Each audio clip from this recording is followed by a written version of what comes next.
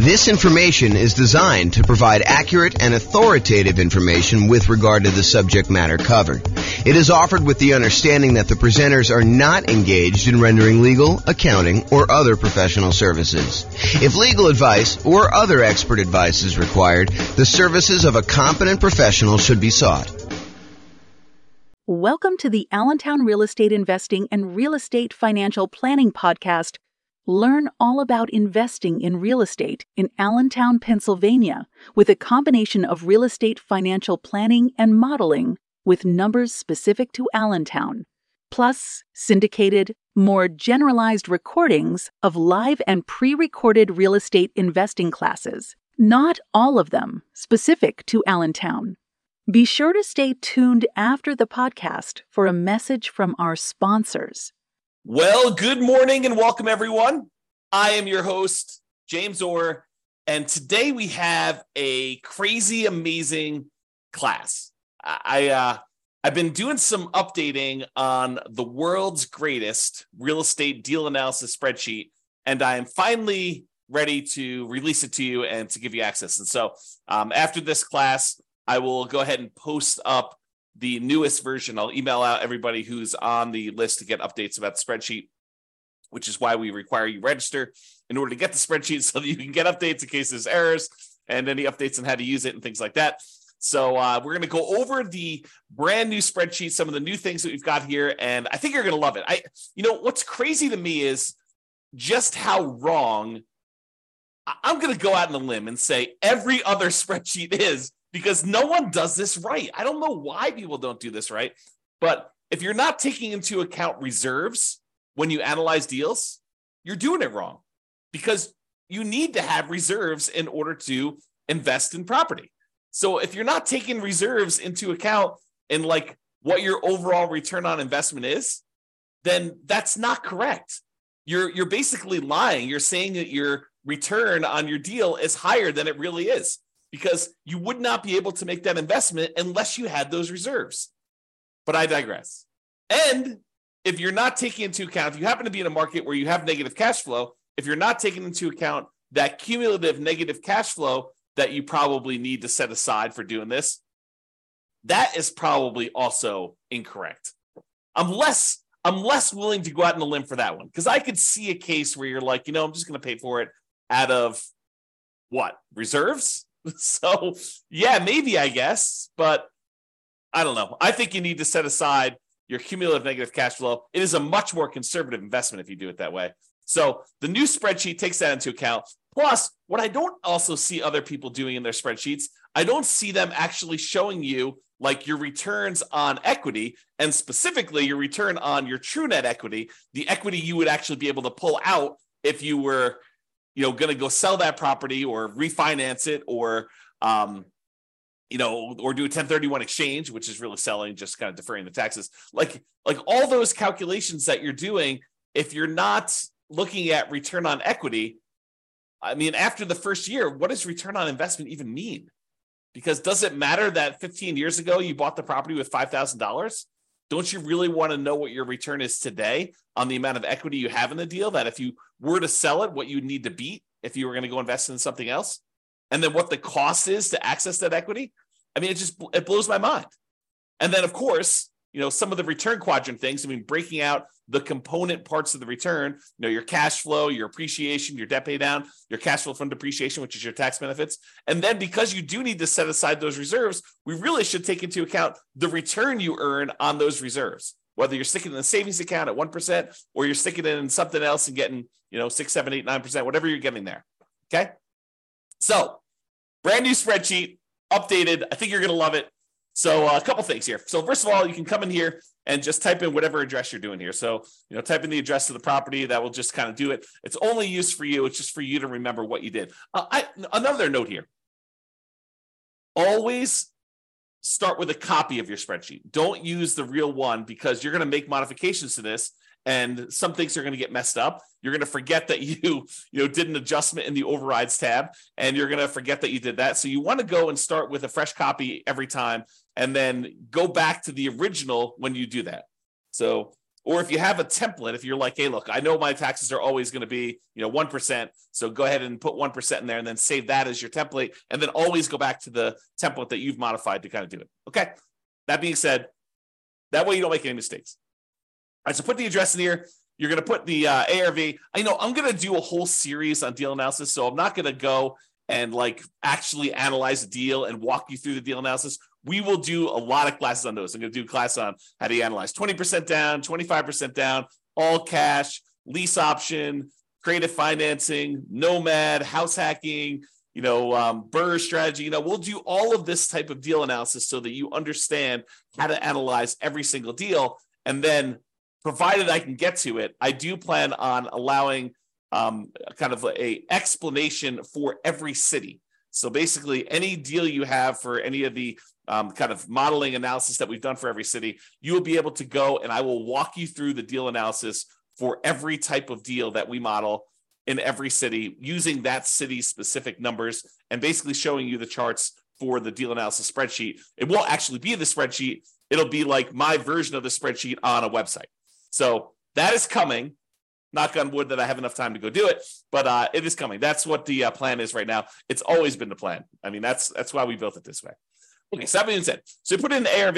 It does take into account if you're buying properties at a discount. So if you do, you bought the property for less than what the ARV is, it does adjust and show that you got this bonus return in year one from appreciation, like that. Basically, you got forced appreciation by buying the property at a discount, and then it does also show that your return on true net equity goes down after the first year because you got this massive return in year one from that bump. So I'm just going to put it back so that you can kind of see that. They put in your purchase price, whatever that's going to be.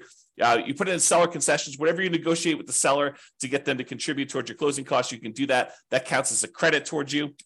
And then your down payment amount, put in 20% down or 5% down or 25% down. In this case, we'll use 25. Your closing costs, which we'll calculate here, and then show how much the closing costs actually are in dollars. So use the percentage. And then rent ready costs. This is how much money you need to put into the deal to get the deal ready to rent.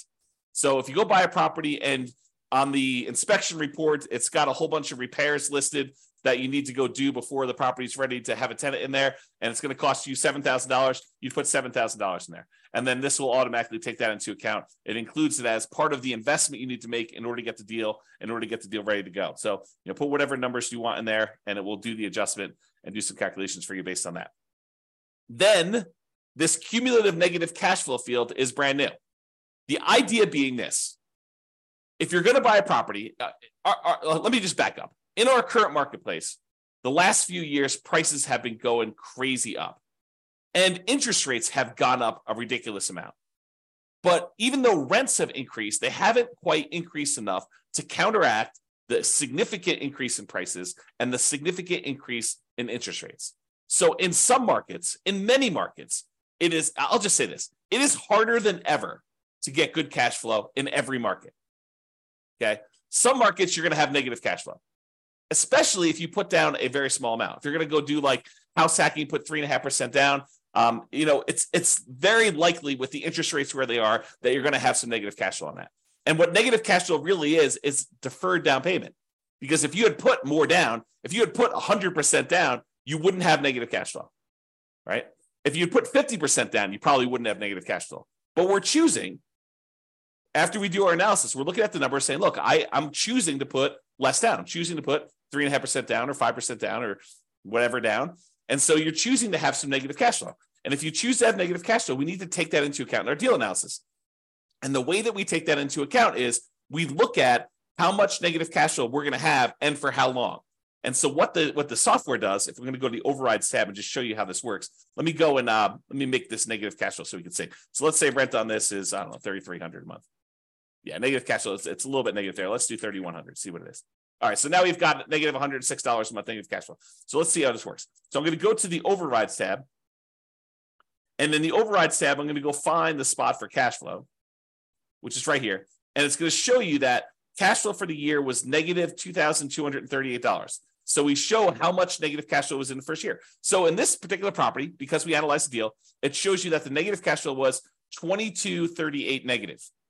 But because rents went up a little bit in year 2. We're assuming rents are slowly creeping up each year. Rents are increasing. In year 2, we're estimating negative cash flow to be only $1,524.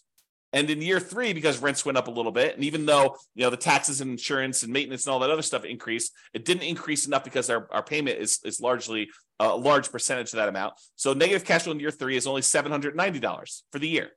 And negative cash flow in year 4 is only negative $33 for the year. Okay.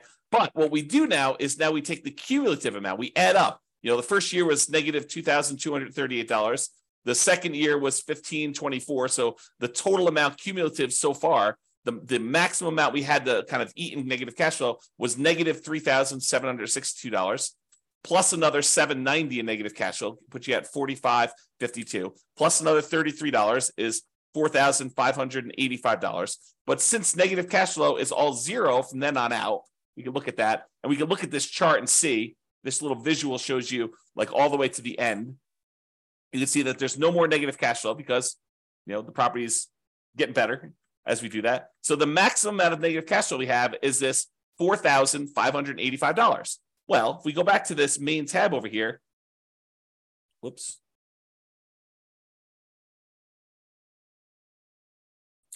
Looks like I got an error. I will fix that.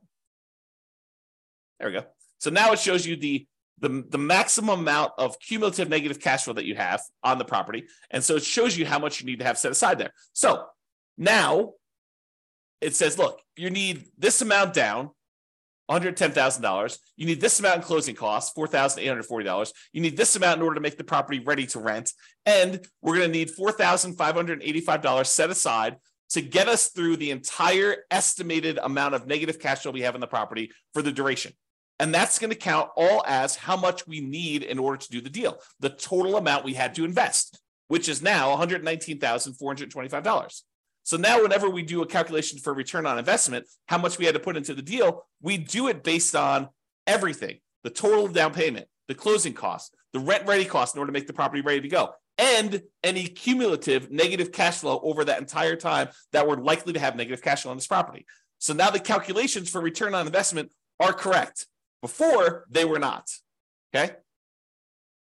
Now, mortgage amount does that calculation, put in your interest rates, loan term, you put in how long it is. Private mortgage insurance, in this case, we're putting 25% down, so we don't have any private mortgage insurance. But if you did, you're putting 15% down, you put that in here. At what point do we drop the PMI off? So it'll calculate it only until you get to that point for loan to value, and then it'll drop it off. How much rent you're getting on the property. Vacancy, property taxes, calculates those.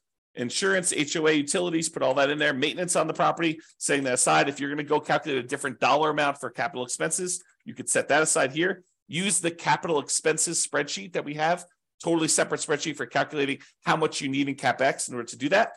How much you're paying in property management, if you're doing that at all, unless you're doing it yourself. Land value and the type of property. So land value is going to use to calculate your depreciation.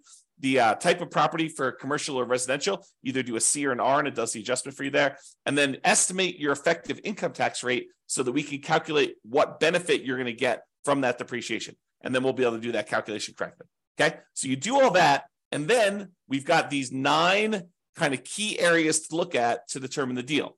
And they are in somewhat order of importance or order of timing. It's sort of a combination of order of importance and order of timing. So the first one we got up here is your monthly cash flow in the first year. So you can see, because we dropped the rent on this property in order to show the negative cash flow, we've got negative $186 a month in cash flow. So this is a property that has negative cash flow. But we're setting aside all that negative cash flow so that we don't have to stress about it. That's why it makes it more conservative. So we've got our reserves, plus we got this negative cash flow, okay? So we've got this monthly cash flow amount here, negative $186, but we're getting $227 from that depreciation benefit, the cash flow from depreciation, the tax benefits of owning that rental property. So we're getting money back either monthly or with every paycheck. We're not paying in to the tax system because we know we're going to get a certain amount of money back, or at the end of the year, we're going to get a big chunk back to offset this whole thing. Okay, you look at it either way, but really you're saving that amount of money in taxes, so you're not having to do it. So in this particular case, because you have negative $186 in cash flow, but positive $227 in cash flow from depreciation, your total true cash flow, when we add those two together, is still positive. So this particular property has a positive cash flow, a positive true cash flow, I should say, of $40 a month. So it's not technically negative when you take into account the tax benefits you're getting on the property and the regular cash flow. Now, if you had your normal cash flow and it was $3,600 and you're getting $200 a month of cash flow plus $227, it adds up both of them and shows you your total true cash flow is $428 a month. Okay, but in this case, we'll just kind of keep it back at this negative number so I can show you how this works. Okay, so you can look at that at a glance and see what your regular cash flow is, plus your cash flow from depreciation is. You see those separately, and it sums them up for you and shows you that it's now $40 between the both of them. And that's like one of the most important things I think most people are looking at is their cash flow on their property. The next most important thing I think a lot of people are looking at is going to be like their return on investment numbers. Okay, so we want to know what your return is in year one in dollars. So it shows you $13,200 from appreciation. That's where we're estimating the property value to go up. We've got this negative $2,238 in cash flow. That's the little green bar, and it's negative because we have that $3,100 a month in rent. And then we've got this debt pay down. We're paying down $3,434 on the loan, plus we're getting $2,720 from cash flow from depreciation. So you add all of those up, and you can see that the overall return in dollars in year one from holding this investment is $17,116. So it shows you how much you made in dollars on your investment. Now you're like, okay, that's interesting. So I could see the dollars, but I want to know like what the return is on how much I had to invest in the deal. So we'd have the $17,116. If we divide that by our total invested, this $119,425, which includes the down payment, your closing costs, any rent-ready costs, and that cumulative negative cash flow, now we can see that it's 14.33%. Because over here, it shows you your return on investment in year one for that thing. So it shows you what percentage each of these component is. So you're getting negative 1.87% on cash flow. You're getting 11.05% on appreciation. You're getting 2.88% from debt pay down and 2.28% from cash flow from depreciation, your tax benefits. You add all those up, it's 1433. So now we can see at a glance, cash flow, true cash flow, the return you earned in dollars in year one, and the return on investment in year one, 14.33 is the total. And we can see it broken out into all the different component parts. That's why this is powerful, just to see it all at a glance like this. Now, if you decide, look, I'm a 6-month type of reserve sort of guy or gal, and I want to invest in properties, this RIDQ plus R6 says my return in dollars, quadrants, because it shows you the 4 areas of return, plus reserves for 6 months, R6. Okay, so now it shows you how much you earned on or having reserves set aside, earning 1%. So you had 6 months of reserves in this property, so you earned an extra $383 in reserves. But now that we're taking into account the appreciation, the cash flow, the debt pay down, the cash flow from depreciation, and the reserves, we now earn $17,499 in that property. A little bit more than if we didn't take into account reserves. However, now that we're taking into account reserves, we need to include reserves in the denominator when we calculate our return as well, because this one did not. This one just included total cost to close. So this one shows you that when you take into account setting aside 6 months of reserves as well, your return is, even though you had some return from the return on the reserves itself, is 12.63%. And we'll go into a lot more detail when we do actual deal analysis. I'm just showing you where this stuff is. So this is $17,499, which includes the amount you earned on 6 months of reserves, earning 1%. And then this is 12.63, which is your return when you set aside 6 months of reserves, which is more truthful. Giving people this return is lying, right? Because you're not taking into account the reserves you're getting on your properties. The reserves you need to set aside in order to buy your properties. Okay? So now we know that if we actually put aside 6 months of reserves, and even if we earn 1% on those reserves, you have in the savings account, which I think is prudent for if you have a small amount of reserves, then 12.63% is your overall return, including the return you earned on reserves and taking into account that you had to have the reserves in order to get this return to begin with. So this tells you your overall return. Now, if you're a person who says, look, I'd like to have more reserves, let's call it 12 months, a full year of reserves, but I'm going to take a good portion of that and I'm going to have that invested in something else, something that gets a higher return than just savings at 1%. So we do this one, RIDQ plus R12. R12 is 12 months of reserves, but now we're earning 7 or 8%. I think it's 8% on our reserve number. Okay. So now on reserves, we earned $3,066 for the year. So the total amount we earned is $20,182. Now, a couple of things to point out. Appreciation is the same for all three of these. Cash flow is the same for all three of these. Debt pay down is the same for all three of these. Cash flow from depreciation is the same for all three of these. What's different? This one doesn't have any reserves. This one we earned 1% on setting aside 6 months of reserves in a savings account. And this one is we're earning 8% on setting aside 12 months of reserves in mostly the stock market. Okay, that's the difference in dollar amounts. Now in this one, we're looking at all the returns divided by just this total amount to close. In this one, we're looking at all the returns divided by the total cost to close plus 6 months of reserves. And this one, we're looking at all the returns, including the return from reserves, divided by 12 months of reserves plus this total cost to close. So this shows you your return. And you can see that, look, if you were going to ignore reserves, if you were going to lie at a cocktail party to talk about how good your returns are, this one is the one you use because that's the one everyone else is using, right? Everyone else is incorrect. But if you actually go and you set aside 6 months of reserves, this is really what you're earning, 12.63. And if you set aside 12 months of reserves and you're getting 8% return on the reserve dollar amount, then you're getting 12.79 total. Okay. And that's why this is important. And that's usually what we look at in order to look at a deal. Now, some people are like, look, that's great. That's all year one stuff and a lot of returns in year one and the return on investment in year one and my cash flow in year one. But what about like your overall return, 5 years from now, if I sold the property? That's the returns if sold. So you can look at whatever year you want in the future and you could see either what the annualized return is, or which is simple return, or the compounding annual return is, what the compounding rate of return would be on your money. Or if you're an internal rate of return person, we show you that as well. And you could see all three different lines and you could jump out and say, okay, year 10 looks like my kind of like annualized return is, 16% or so. And you can go look at the numbers if you want to. You can go look at the overrides tab and see all these. You can see the return numbers somewhere.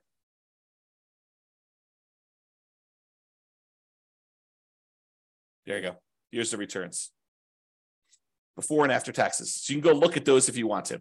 Okay. Or just kind of estimate it from the chart. You can see how it's doing, right? So this is if you wanted to look at those different returns. You want to see the internal rate of return? That's in year 15. That's probably around 11%. So you get 11% annualized internal rate of return by buying this property. If you sold it and you paid all the expenses of sale, it does take into account the expenses of a sale. And you can adjust what those are in overrides. Okay, so you can adjust what your expenses of sale are and have it be. And in some cases, you may want to say, hey, look, my costs of sale are different at different periods of my life because my tax rate's different, or I'm a real estate agent, so I want to have a real estate commission here. But if I go beyond this point, I'm turning my license, and so I don't have that anymore. You can do all that because we have the ability to override in any year, almost any number. That's what's amazing about the overrides. Okay, so shows you returns if sold. Then you're like, hey, look, James, I know you're doing like the saying cash on cash return on investment. I get it, but I'm a cap rate person. I like cap rate. Okay, fine. Here's your cap rate numbers. Cap rate for the first 5 years shows you right on the homepage in the middle, right front and center. Now it shows you your cash on cash number, and then it shows you your cap rate. Cap rate is your return if you own the property free and clear, if you didn't have a mortgage on it. It shows you what your return is, your cash return, cash flow return, if you did not have a mortgage on the property. Okay. If we had whatever this is, 3,600 here, you can see the cash on cash return shows positive now. And you can see how it changes over time. Okay, put it back to 3,100 just so we can see that. All right. Now, once you get past year one, does it matter that you put $14 into the deal?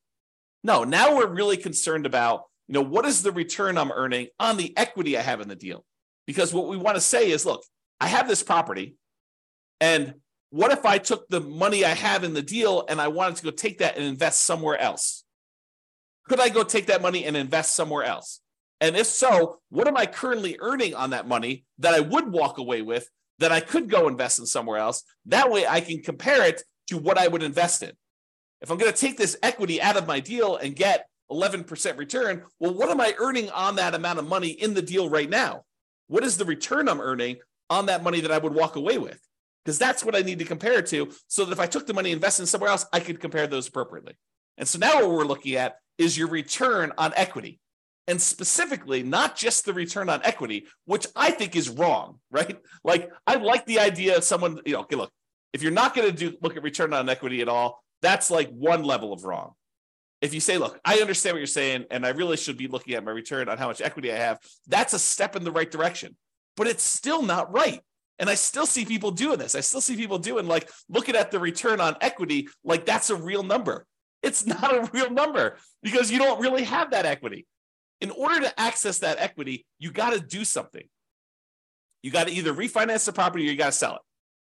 I mean, that's how you get at equity. So you need to take into account, what does it cost me to get at that equity? If you're not taking that into account, then you're fooling yourself, because that's not a real number. And I'll show you here in a second that that's not a real number. It's a significant cost to get at this equity. Okay. So this shows you, though, the return you're earning on that true net equity. Your true net equity is your equity after you subtract out closing costs, real estate commissions, capital gains taxes, and depreciation recapture tax. All the expenses you have of selling a property and getting out of the deal.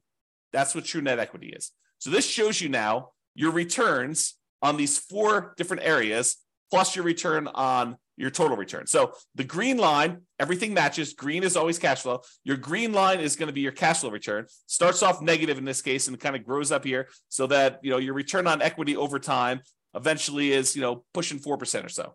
Okay, that's sort of like your cap rate over time. It approaches cap rate, right? Debt pay down return starts up here, kind of drops down, it kind of continues on, drops down a little bit. Appreciation return shows you what that looks like over time. And then your cash flow from depreciation number looks like that is. When you sum all of them up, it's this dotted line. So right now, when we first got the deal, in year 1, it looks like your overall return on true net equity is just below 20%, probably 19.12 looks like. And then your return as you get to year 10 or so, I don't know, it's probably in this ballpark of whatever that is, 15%. So your return on true net equity is 15% there. So you can see how this changes over time. And of course, if you want to go look at the overrides, you can look at your return on true net equity right here, return on true net equity quadrants. So it shows you each year's numbers and breaks them down for you. So you want to go look at year 16? Okay, year 16, you're getting 6.25% from appreciation, 3.35 from cash flow, 2.92 from debt pay down, and 0.83 from cash flow from depreciation, for a total return on true net equity of 13.35. Okay? All right, so you can see the true net equity numbers and how that works out over time. Typically, your return on true net equity drops off. On a finance property, it tends to decline over time. Okay? Now, as I told you before, these are like in order of what I think are probably like most important or over time. So when you're buying a property, you're tending to look at these, maybe these. This becomes less important when you're initially buying. Some people might glance at it, but this is more like hey, how does my property perform over time as I look at this? And that's why it's there. Now, annual key metrics. Some people they're like, hey, look, I really want to know what my gross potential income on a property is. I really want to know what my gross operating income is on a property. I really want to know what my operating expenses are, or my NOI, my net operating income. Okay, fine. Here they are, right here for year 1. If you want to see what they are for other times, that's all right here. So you can look at the overrides and see it at any different time. Here's your net operating income numbers going all the way across. Here's your operating expenses. Here's your gross operating income, your gross potential income. You can see all those for any year if you want to see it, and you can override them. One of the nice things about this spreadsheet, which I probably didn't mention, is this allows you to track your investment, not just when you buy, which is what most spreadsheets do, but you can go in here and using the overrides, you could say, well, I expected my cash flow to be this in year 1, but it ended up being this. And if you change your numbers in the overrides for what your cash flow actually was, or what your appreciation actually was, or what your CapEx was, or any of these numbers, it then updates the spreadsheet so that you could use this to track your performance over time, not just when you buy. All right. All right, so it shows you your annual key metrics if you want to look at those. And then if you want to see your non-loan expenses, how much are you spending on vacancy? How much are you spending on property taxes? How much are you spending on insurance? How much you spend on HOA? How much you spend on maintenance? All these different numbers here, you can see those at a glance if you're concerned about those. And it shows you year one numbers for that, the annual numbers there. Okay. So those are sort of like, I don't know, what I would call less important metrics for most people. But if you want to see them, not only are they available in the chart, they're also available in overrides. Okay. Now, this is arguably, in my opinion, one of the most important things to look at next, yet no one has it in their spreadsheet. I don't know why. It blows my mind. But really, don't you want to know how much equity, specifically true net equity, you have in your property, or cash out refi equity you have in your property at any given time in a property? Like, you want to see that, right? And how much does it cost you to access that? Well, this is this. So the dark lines that are kind of increasing over time, that's your true net equity and your cash out refi equity. The really dark one is how much money you have in true net equity, the amount of money you would walk away with if you sold the property and you had to pay closing costs, real estate commissions, which can be zero. You can override that number. Your capital gains tax rate and your depreciation recapture rate. So you want to go in your overrides. If you're like, hey, look, what my real estate commission, we assume 6%, but you're like, hey, look, I only want to spend 3% on that. Okay, great. You put in your override and it actually does the right numbers, redoes your calculations for all those true net equity calculations. You say, look, my closing costs, you have estimated 1% here. No, my closing costs in my market are 2%. Great, adjust them. What about closing cost dollar? You're like, hey, it's not really a percentage. It's more like $5,000. Okay, put in $5,000. Or your real estate commission dollar amount. You want to change that? Or you want to say, my depreciation recapture tax rate, it's not 25%. I make less than that, so I'll put in my number. Or a capital gains tax rate, it's not 15%. I'm in that really low tax bracket. It's zero for me, at least for the first few years. Put in zero for a few years, then put it back up to 15. You can adjust all that, and it will do the calculations and update all the charts correctly for you. Okay, so this shows you how much true net equity you have. It's this dark line. So, by year 10 or so, you've got about $200,000 and change in true net equity. But what about if you wanted to do a cash out refi? Well, that's different, right? Because the cost to get at the money is different.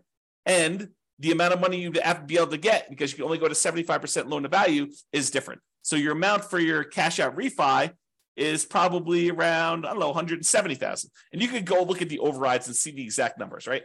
And you could also say, look, I don't do 75% loan to value for cash out refi. I got a guy that'll go to 82%. Great. Adjust to 82% right here. We have an adjustment for that. It's an override. So go ahead and do it. Or my cost to get out my refi, it's not 1.5% in order to do that refinance loan. It's only $500. Okay, fine. $500. Done. Just adjust that. And it does it for you. Okay. So this allows you to do that. Now, these dotted lines, they show you what percentage of the money you're taking out were expenses to get at that money. It costs you money to do a sale. It costs you money to do a refi. So how much did it cost you as a percentage of the amount of money you're taking out, right? Because I want to know, look, how expensive is this money to get at? And so these numbers show you how expensive it was. This like dotted line here shows you that, you're looking at this other scale, about 40% of the money that I would get out were spent in order to get at that money. That's really expensive money. It costs you 40% of the equity you're getting out. 40% of the money that you would have in hand, that's what it costs you to get at that. And it actually goes up over time in the first, 8 years or so. Then it starts declining a little bit. But even by year 20, it's still over 40. It costs you 40% to get at that money. And you're like, okay, I'm going to do a 1031 exchange. Great. Go and do the overrides and adjust for a 1031 exchange. Say, I don't have a real estate commission. Well, you probably do. I don't have closing costs, which you probably do. Okay, I'm not going to have to pay capital gains. Instead, I'm going to have to pay, $1,800 or $800 for a 1031 exchange intermediary. Okay, put those numbers in. I'm not going to have depreciation recapture now. Sure, but you're kicking the can down the road too. And so even though your costs may go down, you still have that later on. Now, this one is the darker dotted line is your cost to access cash out refi equity. Well, that starts at almost 40% too, but that drops off really quickly. So that by year 10, it's only about, 5% of the money that you're pulling out is what it costs you. So it's calculating what percentage of the money you're pulling out in order to access that equity. So this is your equities and the cost to access, and specifically your true net equity and your cash out refi equity. honestly, it's probably like a true net cash out refi equity because we're looking at the cost there. Okay. Now you may say to me, James, but if I'm doing a refi, I'm actually just borrowing that money. Sure. Yeah, I agree. You're borrowing the money, but it's still a cost because you're borrowing it and you're paying interest on it now. Okay. So this is the new spreadsheet. Some really cool stuff in here. Oh, by the way, you can export it. If you happen to have a real estate financial planner account, you just click this button right here and it actually transfers the numbers you entered in here to the real estate financial planner so that you can add this property to your portfolio analysis tool if you happen to have an account on real estate financial planner. Okay. So that's the cool part about this. All right. I think I covered what I hope to cover, just kind of going over the new stuff, the existing stuff that's still amazing. And just to show you that this is the way you should analyze deals. And we're going to go over examples. I'll go over how to analyze every type of deal using the spreadsheet. I'll show you all the other stuff. We already have a class on where do you get each one of these numbers from? Like, where do you get seller concessions from? Where do you get the mortgage interest rates from? Where do you get the vacancy rate from? Where do you get the property insurance rate? Like, where do you get each one of these numbers? I have a class where we look at each input and I tell you where to get it from and what's reasonable for those numbers in a lot of cases. All right. I already have a class on that. Go watch it. It's on the website. It's on the podcast. But now it's got these new adjustments here to kind of do this. One of the adjustments I made, by the way, is I've removed some color. Color to me has meaning. And so in the first version of the spreadsheet, I got carried away. I was like, oh, this is pretty. Let's make these blue. But that didn't mean anything. The fact that they were blue didn't have any meaning. Now all the colors mean something, right? All the inputs are this manila folder color, okay? All the cash flows are green. All the cash flow from depreciation are yellow. All of the appreciation is blue. All of the debt pay down is red. And then all the other black and white ones are just black and white, right? And so color means something. If something is colored, oh man, I'm looking at things like this export to REFE button. I should probably make that gray. Maybe I'll make it black, right? Because color should mean something. And so we should all do that. And maybe I should make this gray. I don't know. But the color, and the charts, color means stuff. All right. And then over here, I tried to add some flash of color if you just show you like size of values. And if it's, part of the quadrants, it's still going to be that blue, green, red, yellow color. So you can see those at a glance as to which ones we're talking about and how all those work. And because in the previous spreadsheet, I tried to compress it and do like years 1 through 5, then year 10, then year 15, year 20. But I realized that, because the spreadsheet was locked down to protect you from messing up formulas, that you couldn't access year 12 easily. So now it's all open, which means that it just goes wide, right? So now you can go and keep track of your deal for 40 years. You have access to all that. All right. That's all I got. I hope you enjoyed the new updated spreadsheet. I know I certainly do. I'm really excited to teach these classes. We're planning on doing, as of right now, subject to change, we're planning on doing one new deal analysis class per week.